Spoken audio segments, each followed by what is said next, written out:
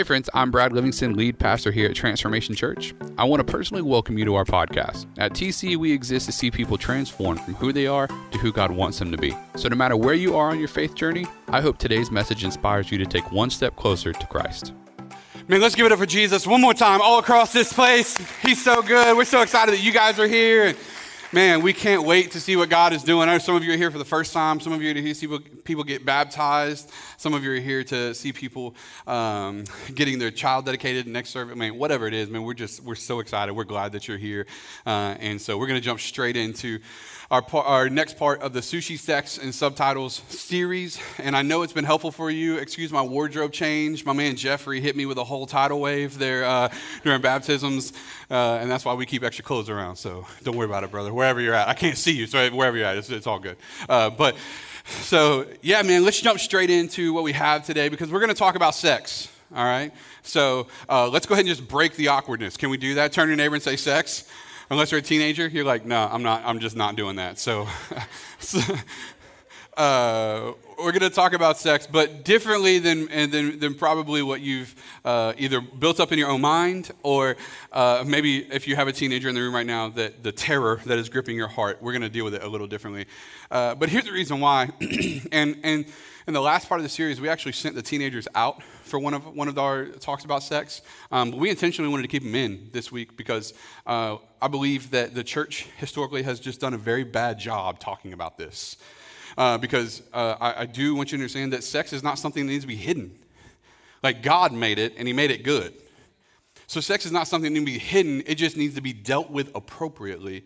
And we need to be explaining it to our teenagers, and we're going to kind of get into that. And quite frankly, now that I'm in my 30s, I'm finding out that we need to be explaining it to our teenagers and our 20-somethings and our 30-somethings and our 50-somethings and so on and so forth.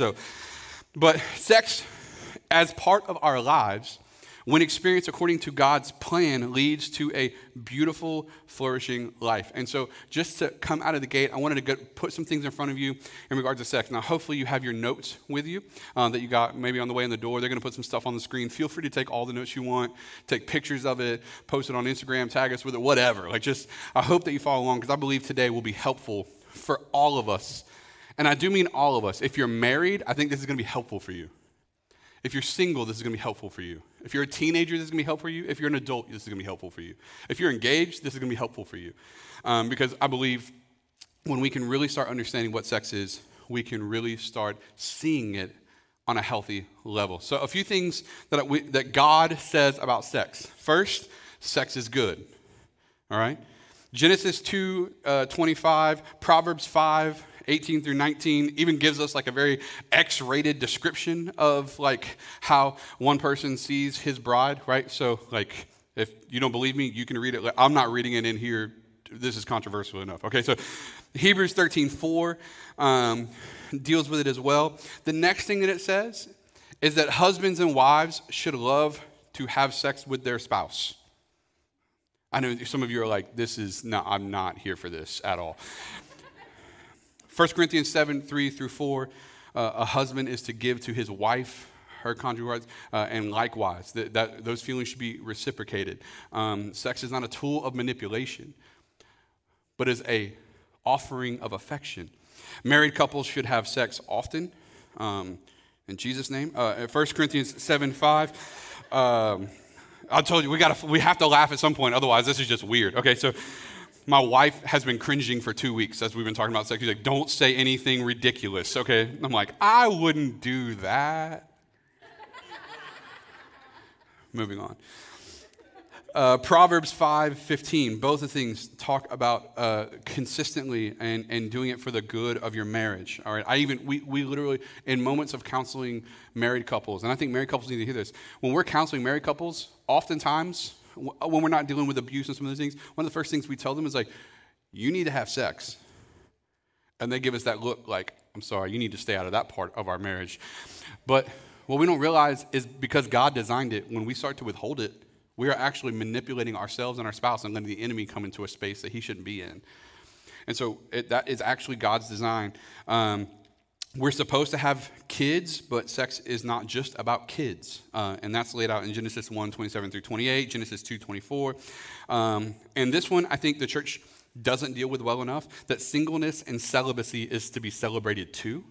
1 Corinthians 7:7, Paul actually wishes more people would join the journey of celibacy and singleness. And so that's a thing that I don't think we talk about very much. And then sex, like every other good thing God has given us, has boundaries. And that's a little bit about what we're going to deal with today. Sex, like every other good thing God has given us, has boundaries, and it's a big list. 1 Corinthians 6:18, Hebrews 13:4. I mean, they're all on the screen. You can take a picture of them if you want. But that's kind of where I want to set you guys up for today. So let's catch up from last week.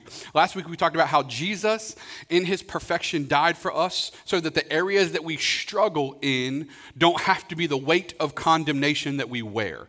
All right, so you don't have to sit condemned, full of shame over a struggle that may exist in your life. When we come to Jesus, grace is offered, and now that we are in that grace and we're pursuing after Jesus, the struggle that you have does not identify you. The struggle that you have does not become your identity. The struggle becomes something that Jesus has taken upon himself. But we see in Romans 7 what Paul says, and he says this, we went over it last week, you can go watch this whole sermon. He says, I don't really understand myself, for I want to do what is right, but I don't do it. Instead, I do what I hate. I want to do what is right, but I can't. And he's talking about this sin that he's wrestling with. I want to do what is good, but I don't. I don't want to do what's wrong, but I do that anyways. Anybody ever found yourself in that space? Like you woke up that day, you're like, I'm not going to do this thing, and then come noon, right? You done cuss 6 people out, you know what I'm saying? Like just,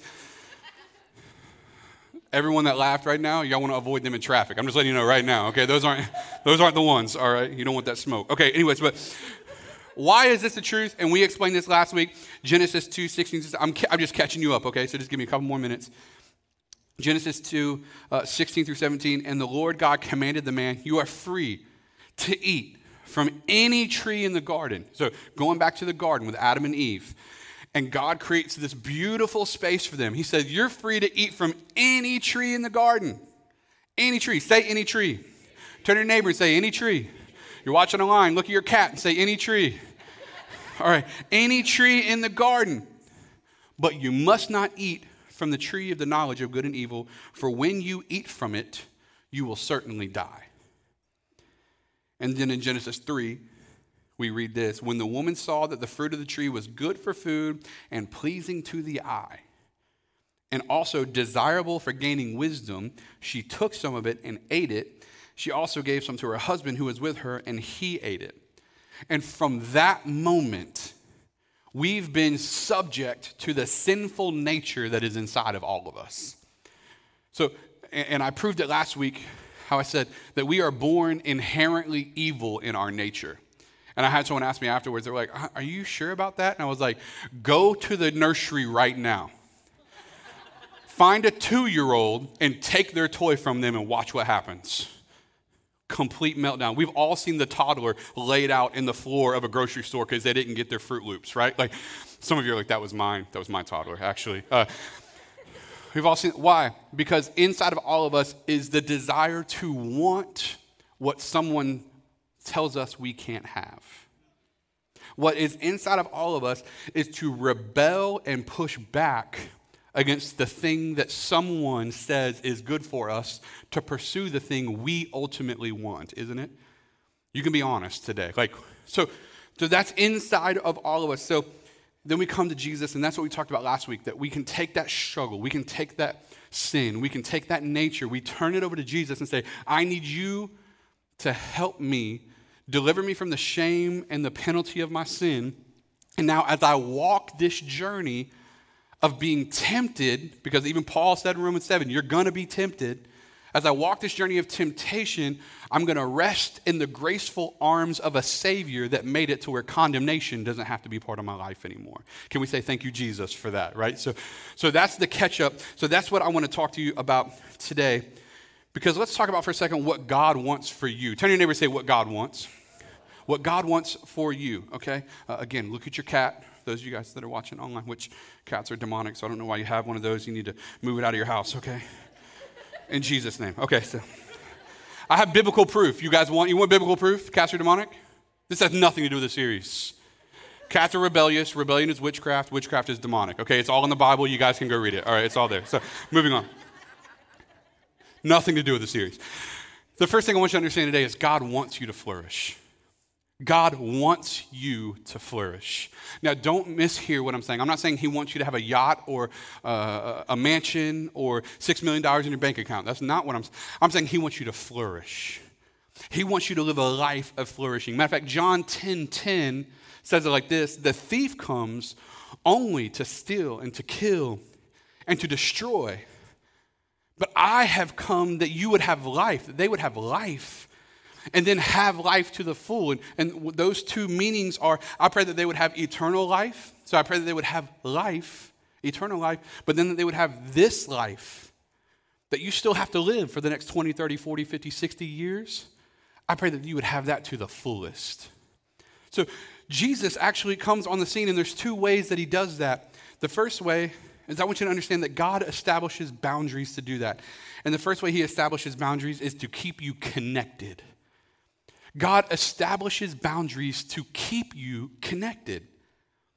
How many of you have ever found yourself feeling far from God? And if we were honest, most of the time when we feel far from God, it's not because God left, it's because we changed something about ourselves. Our actions, our intentions, the way we pursue God, what we've allowed to become part of our life, that changed, and now we feel far from God. But he establishes boundaries to keep us connected. Say boundaries. He establishes boundaries to keep us connected. John 15, 5 through 6, Jesus is talking, and he says it like this. He says, I am the vine, and you are the branches. Whoever abides in me, and that word abides means rests in, stays connected to, pulls their resources from. Whoever abides in me and I in him, he it is that bears much fruit. That means your life becomes fruitful. It becomes a flourishing life. From apart from me, you can do nothing. And I believe that's where some of you have found yourselves. You've allowed distance to get between you and God, and you're feeling like it doesn't matter what you put your hand to, it doesn't matter how you pursue a relationship, it doesn't matter how you're doing at work, none of it seems like it's flourishing. And it's not flourishing because you were built to be connected to the Savior that got you here. So when we disconnect from him, we can't flourish. It goes on to say, if anyone does not abide in me, he is thrown away like a branch and withers. And if you're doing notes, I would encourage you to circle that word withers or underline it, right? Write it on your kid's forehead. See it every day. Whatever you need to do, right? But it withers, and the branches are then gathered, thrown into the fire, and burned.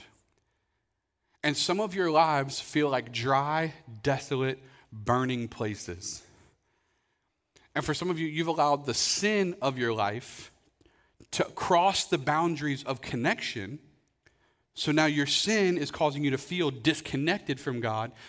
And then when you feel disconnected, you become dry and brittle and useless. And you're wondering why it feels like you keep getting thrown into fire. You feel that way because you disconnected from the source that can help you flourish. And I'm here to tell you today that flourishing, that's God's plan for you. Again, I'm not necessarily saying it's all about prosperity. Understand the difference between blessing and flourishing. I'm talking about a life where you wake up every day ready to live that life. When you look in the mirror, you're ready to take on the world. You can love people better. You can love your spouse better. You can love what you do better. You can find more fulfillment in it. Why? Because that's the way God designed us. For many of us, we've allowed our desires that we know are opposed to the Word of God to draw us away from God himself.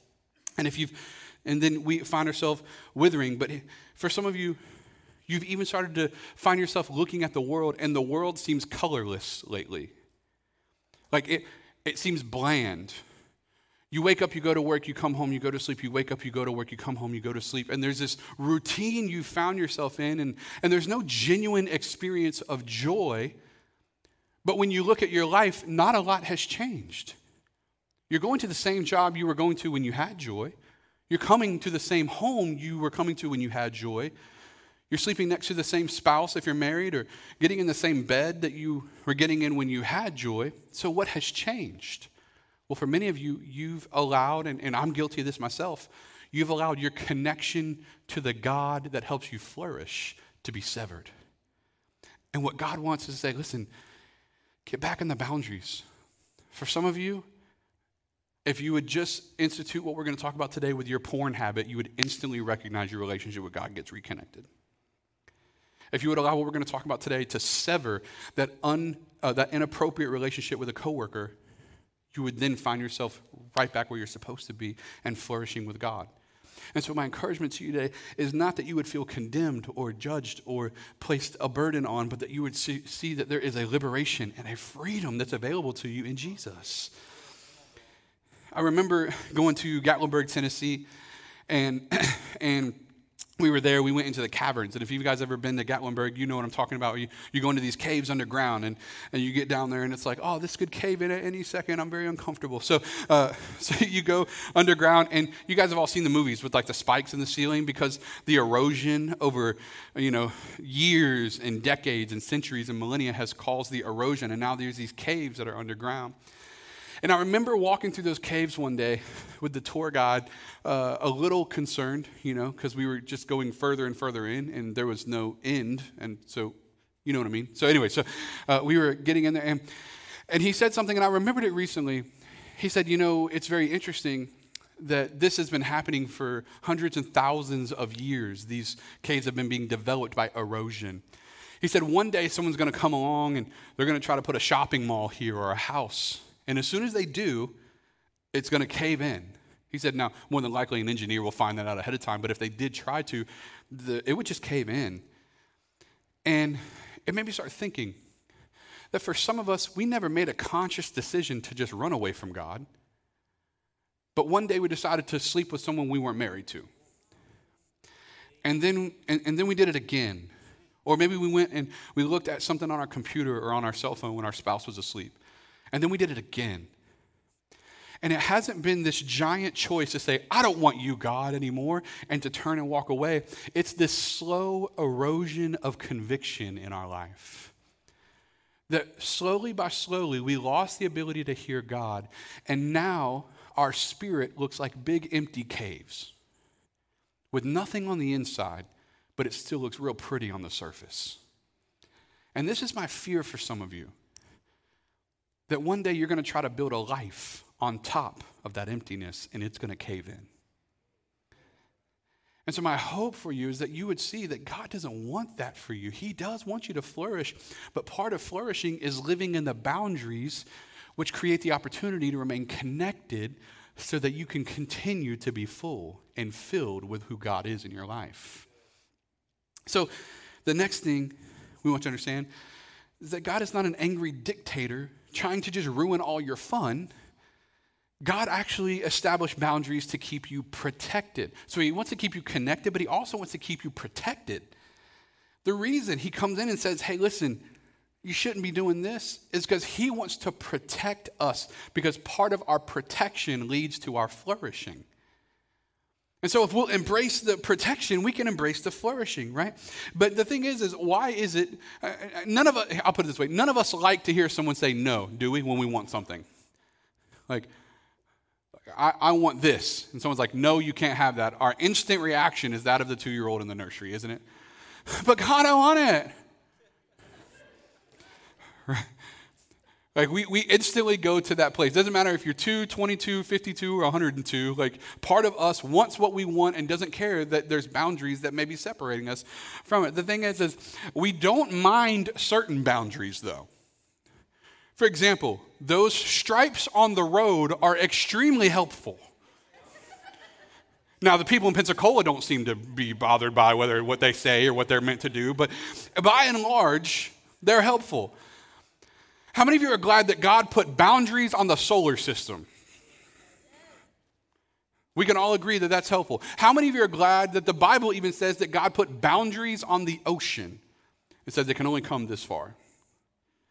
Like, we don't mind certain boundaries. The problem is, at the end of the day, we just don't want boundaries on us. Now, I have good news for you. If you're a parent in here, raise your hand. Parents, where are you at? Right? So we've done something for you. In TC Kids right now, we have Monster energy drinks that we're giving all your kids on the way out the door. You see that reaction? That was a joke, by the way. Breathe easy. Parents are like, nope, nope, nope, nope, nope. They're going to grandma's today. All right, so, but you see that reaction? Why did you have that reaction? Because we all know that's not a good thing. Now, we could very easily recognize that though they may like it, to them it may taste good, it may be something they want, at the end of the day, as a parent or just as an adult, saying, I know you want that, but it's just not good for you right now. We have no problem seeing why boundaries are important until they're placed on us. And so what happens is we come and we see God a certain way because of these boundaries he's put on us. Like he's some sort of dictator or evil controller. What if God's just trying to protect you from the thing you're not supposed to have right now? What if God's boundaries cause us to start seeing him as a loving father, not an evil dictator? I put this in your notes, but complete fullness is never found in complete freeness. Complete fullness is never found in complete freeness. And I can prove that to you. Many of you may know someone like this in your own personal life, but we definitely can see this with celebrities. How many can think of a rich celebrity right now that at 18 years old was just wilding out? The Paris Hiltons and the Kardashians and the whatevers, right? We can all think of that. When they had no boundaries and their life became miserable. Now, they may be wealthy, but they don't love the life that they have. And even if they do, they love the materials part about it, but they've all acknowledged that part of it feels empty. Why? Because complete freedom doesn't lead to fullness, or as we put in your notes, complete fullness is never found in complete freedom. It is the boundaries that God creates for us that lets us run free within the space he's given us to run in. But when we have complete freedom, we're constantly pursuing something we can't actually find because there's no joy in it. But our joy found in God changes that. So no one would suggest that if you have a child or you have a niece or a nephew, that grabbing their hand and standing at the side of the road and saying, you see that squirrel that got ran over right there? That could be you. Maybe not the best tactic to use, right? But no one would suggest that telling your kid not to run into the street after the ball that rolled over there is a bad idea. Because what we're trying to do is love them and protect them. And hear me, some of us, some of you, some of everyone in this room to a degree is trying to pursue something that God's guarding you from. And the issue is sex, and this is why sex is so hard in this space. God created it, he made it good, he made it pleasurable, and he made it for us. He just told us, you gotta wait and stay in the boundaries of having it. And that's the contention. Listen, it's not very hard for any of us to be like, yeah, don't think we should shoot guns at people. Like, in the street, you know what I mean? It's not hard for us to go like, yeah, I don't think we should beat people up in the parking lot. Why? There's a moral obligation for that to be like, yeah, I don't think we should do that. But sex is actually good. And so we have to draw the line between, yes, I'm supposed to have it, I'm just supposed to have it here. And that boundary that separates us is what leads us to flourishing. And the other thing we have to realize in your notes is that God knows better for us than we do. God knows better for us than we do. How many of you can think of one thing, just one thing right now, that if it had gone the way you told God it was supposed to, it would have wrecked you? Just one, right? Like some of us are like, I got 10 now. And I remember all her names. Just kidding. That was a joke. Ha! Okay, so Isaiah 55, 8 through 9 puts it like this. This is talking about God knowing better for us. For my thoughts are not your thoughts. Neither are my ways your ways, declares the Lord. As the heavens are higher than the earth, so are my ways higher than your ways, and my thoughts are higher than your thoughts. That means he's doing, seeing, and executing things that you can't. And so God comes on the scene to help us with that. And one of the ways quickly that I think that becomes so evident is when we recognize that when we have sex with someone, there's what some people you called it a soul tie. When I was growing up, they called it soul ties. We can use whatever term you want.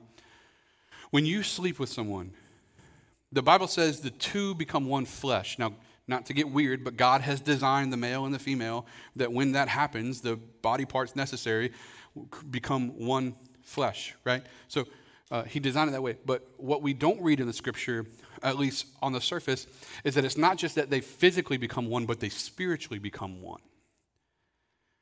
And how that manifests itself, for the sake of time, I'm not going to pull anyone on stage today. You don't want to thank God. All right. So, but how that manifests itself is if we have Bill here and we have Susan here, and if your name is Bill or Susan, I did not mean to offend you. Okay, that was just random names. Bill is here and doesn't really love Jesus. Maybe he's aware of God, but he doesn't love him. And Susan's over here, passionate about the Lord, just pursuing, going after him. Yes, prayer life, Bible, the whole thing, just in love with Jesus. And they have sex. The spiritual oppression that exists in this person by default becomes part of this person. And so you actually, I want you to think of it as if Bill has an elastic armband around him. And he wants to go after God, but there's a spiritual thing holding him down. And when Susan becomes one flesh and one spirit with Bill, she takes on that same elastic armband. And what once was so free to go after God with lifted hands and a pursuing heart is now bound. And for some of you, you've become bound not just by one person, but maybe multiple people.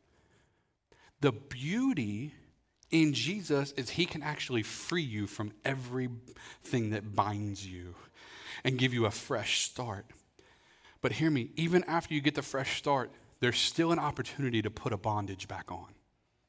Which is why God says, I need this boundary. Now, the difference here is that when you're married, you go after together. We're going to talk about that in a second. But when we're married, it changes that landscape. I want you to see this. When it comes to premarital sex, without the unity of marriage, the spiritual bondage goes from a unified pursuit to an isolated torment that damages your identity, erodes your conviction, diminishes your ability to hear God, and traps you in a cycle of sin and shame. So that's essentially what's happening there when we pursue our own desires. But God has come that we would be set free. Say free. One more time, say free. Say it to your dog now. You kicked your cat out. Perfect. All right. Say free. All right, good. So we are free. Because I want you to understand this. And this is just part of it. That all actions actually have spiritual ramifications. All physical actions have spiritual ramifications. Sex binds together spiritually. Lifting hands creates a spiritual surrender. That's why we do it in worship. We lift our hands. You're creating spiritual surrender, right? Singing in worship creates a spiritual connection to God. Using your words actually confesses and declares something that actually sets us free. There's always a spiritual ramification for the physical decisions that we make. And we need to become aware of that. So how do I shift the approach? We're going to move quickly because I'm a little behind. So how do I shift the approach? Turn to your neighbor and say, how do I shift it? How do I shift the approach? Well, we want to give those to you quickly, all right? The first thing, and these are very straightforward, okay? So these aren't going to be like super fluffy and like cute, all right? This is just going to be like, here it is, you're welcome, okay? One, don't play with your destruction. Don't play with your destruction. Colossians 3, 5 through 10, when he's talking about the thing that's in our life that shouldn't be there, this is how he explains it. Put to death, therefore, whatever belongs to your earthly nature. Notice how he didn't say, like, put it in a closet until a convenient time. Sexual immorality, impurity, lust, evil desires, greed, which is idolatry. He says this, you used to walk in these ways in the life you once lived, but now you must also rid yourselves of all such things, since you have taken off your old self with its practices and have put on the new self, which is, get this, being renewed in knowledge and the image of its creator. In other words, you're being made new in an understanding of who you should be pursuing versus what you used to pursue. Right? And for some of you, I want you to understand this because you've been wrestling with your temptation and the sin in your life. And I want you to grab a hold of this. Your temptation is not your identification. But when we come to Christ, your identification will help you overcome every temptation. So who we are in God changes that. Number 2, quickly, fix your eyes on your delight.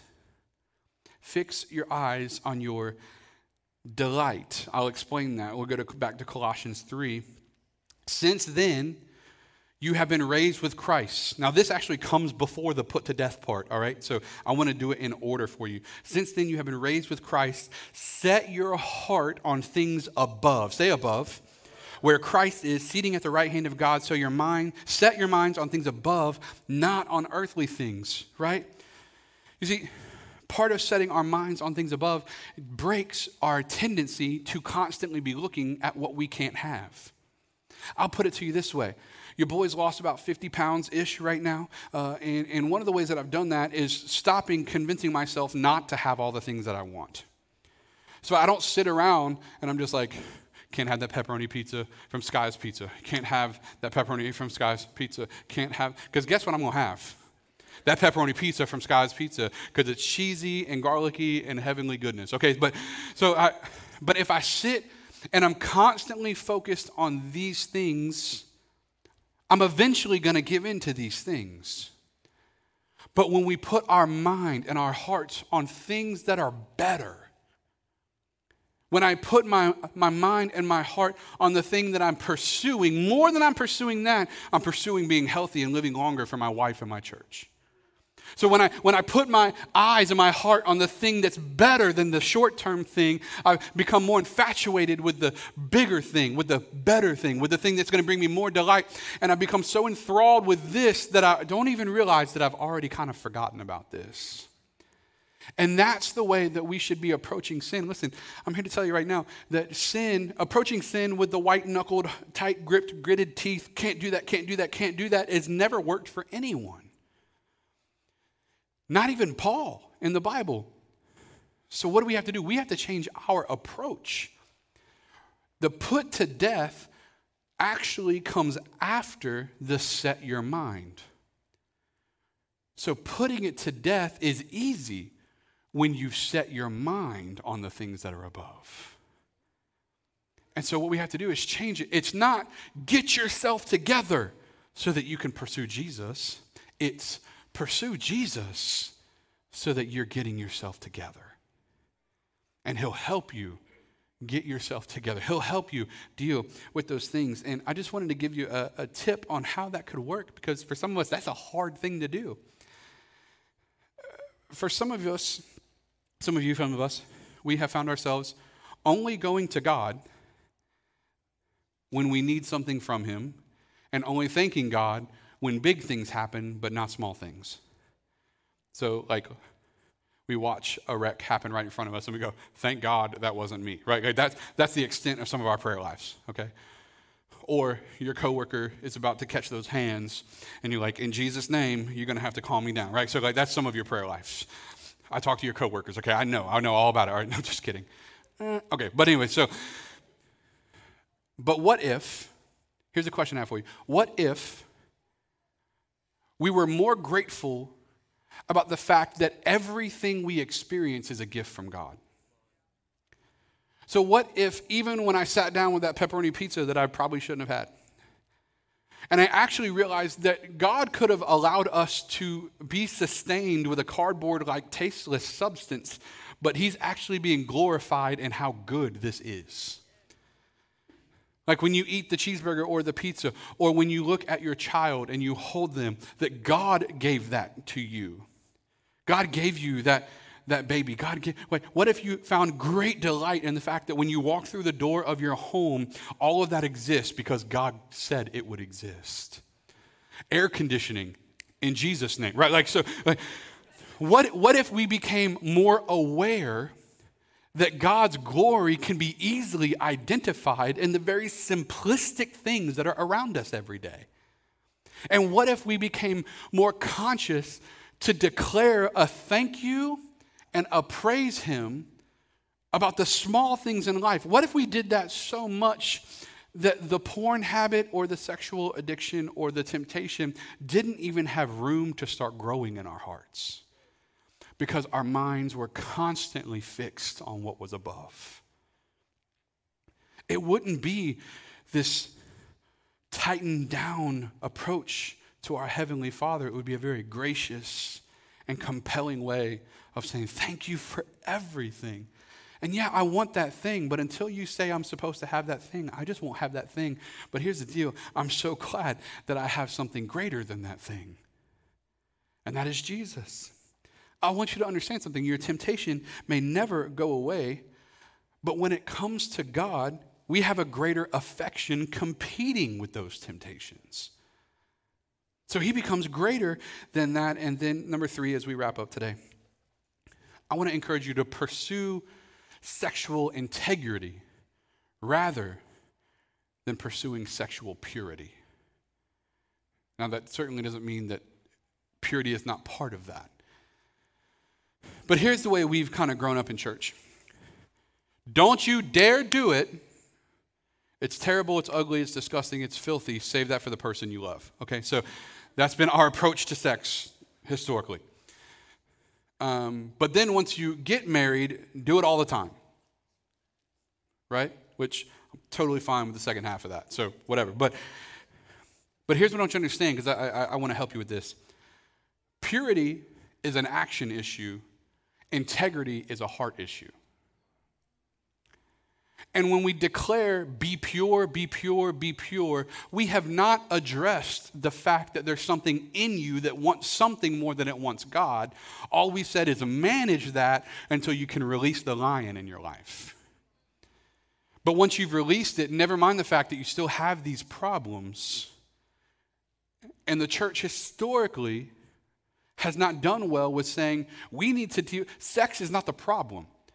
Same-sex attraction and homosexuality is not the problem. The fact that you want something more than you want God is the problem. The fact that you want to pursue your desires more than you want to pursue the instruction that he's given us, that's the problem. And if we could start dealing with the actual problem, we can actually start changing healthy behaviors. And so I want to give this to you very quickly about what that kind of looks like as we wrap up today, because I'm going to move quickly. Sex and sexual purity is a state of wrestling turmoil. So sexual purity, sex in a state of sexual purity is wrestling turmoil, the white-knuckled, gritted teeth, exhausted state of saying, no, you can't have it, you can't have it, you can't have it. One day you can, but you better not until then. The question is, where does that put all of our affection? On sex. And it puts none of our affection on God. We're just hitting the pause button continually until we can get there. But guess what happens when you get married? You go into that marriage with the same heart problem that you had single. Being able to have sex doesn't change the fact that God is not the ruler of your life. So we put our affection there, but then when we have it, we realize that sex, that thing we were so much looking forward to, it doesn't meet the great expectation and anticipation we thought it would. So guess what happens? We start pursuing something else, thinking it's going to do that. Which is why even some of you that are married, you're still struggling with porn and texting people you're not supposed to and flirting with those coworkers and doing all of that. The reason why that exists is because you thought marriage was going to fix your problem because you were taught purity and not integrity. But what if we would start understanding that our pursuit should be a pursuit of integrity? And this is what that looks like. It's a state of rested temptation. I'm here to tell you right now, you're going to be tempted. Because the devil is wild at bringing stuff into our lives. A position of resisting temptation by looking to God as your ultimate delight. Pursuing him as your fulfillment. And allowing him to be the placement of your affection. That's integrity. What if we fell so in love with Jesus that everything else failed in comparison? Jackie Hill Perry says this: all of our sin will be the death of us, not just our sexuality. Reality is our hearts have been the problem the entire time. My primary idol is not our sexuality or our primary idol. Our primary idol is ourselves, me. I assume that my way and my feelings and my affections and my thoughts are wiser than the Word of God. That's the problem. So, what do? We pursue Jesus for wholeness. Now, we're talking about sex. I want to give you these affirmations and close.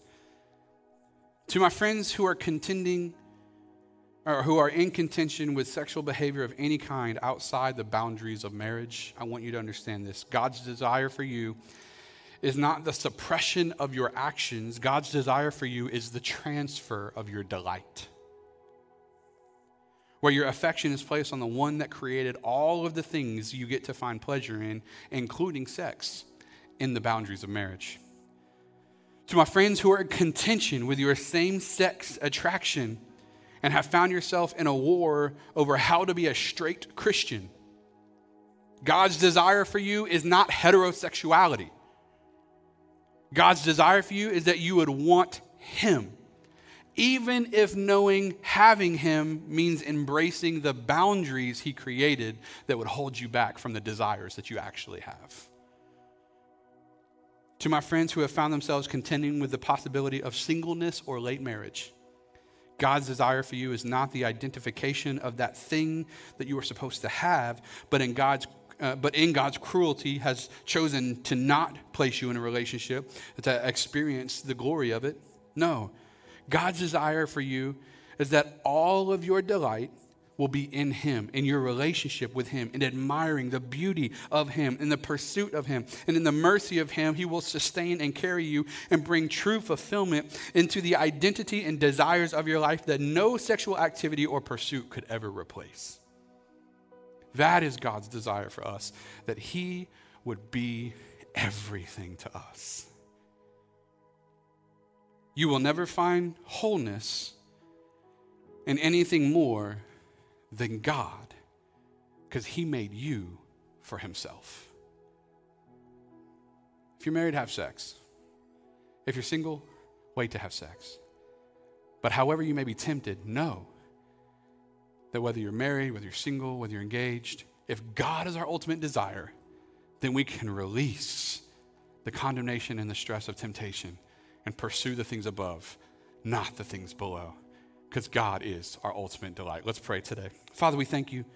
We thank you for who you are and what you've done in our lives. We thank you that there's a freedom to pursue you and to fall in love with you, that you could be our greatest delight. And Jesus, you went to the cross. You paid for our sins, and why wouldn't you be our greatest delight? In you is a fresh start, and we love you for it. We give you our lives in Jesus' name. If you're here today and you need Jesus in your life very quickly and very easily, if you need Jesus, you need your sins to be forgiven. You need a fresh start, and you're ready for Jesus to become the Lord of your life. I want to invite you to say this prayer with me, and the whole church is going to pray with you, whether you're online or in the room. Say, "Dear Jesus, forgive me. I believe in you. I believe you died for me. I believe you paid for my sins. I give you my life. Give me a fresh start. In Jesus' name, amen and amen." TC, let's give it up all across this place for those that prayed that today. And we're so excited for you. We celebrate with you.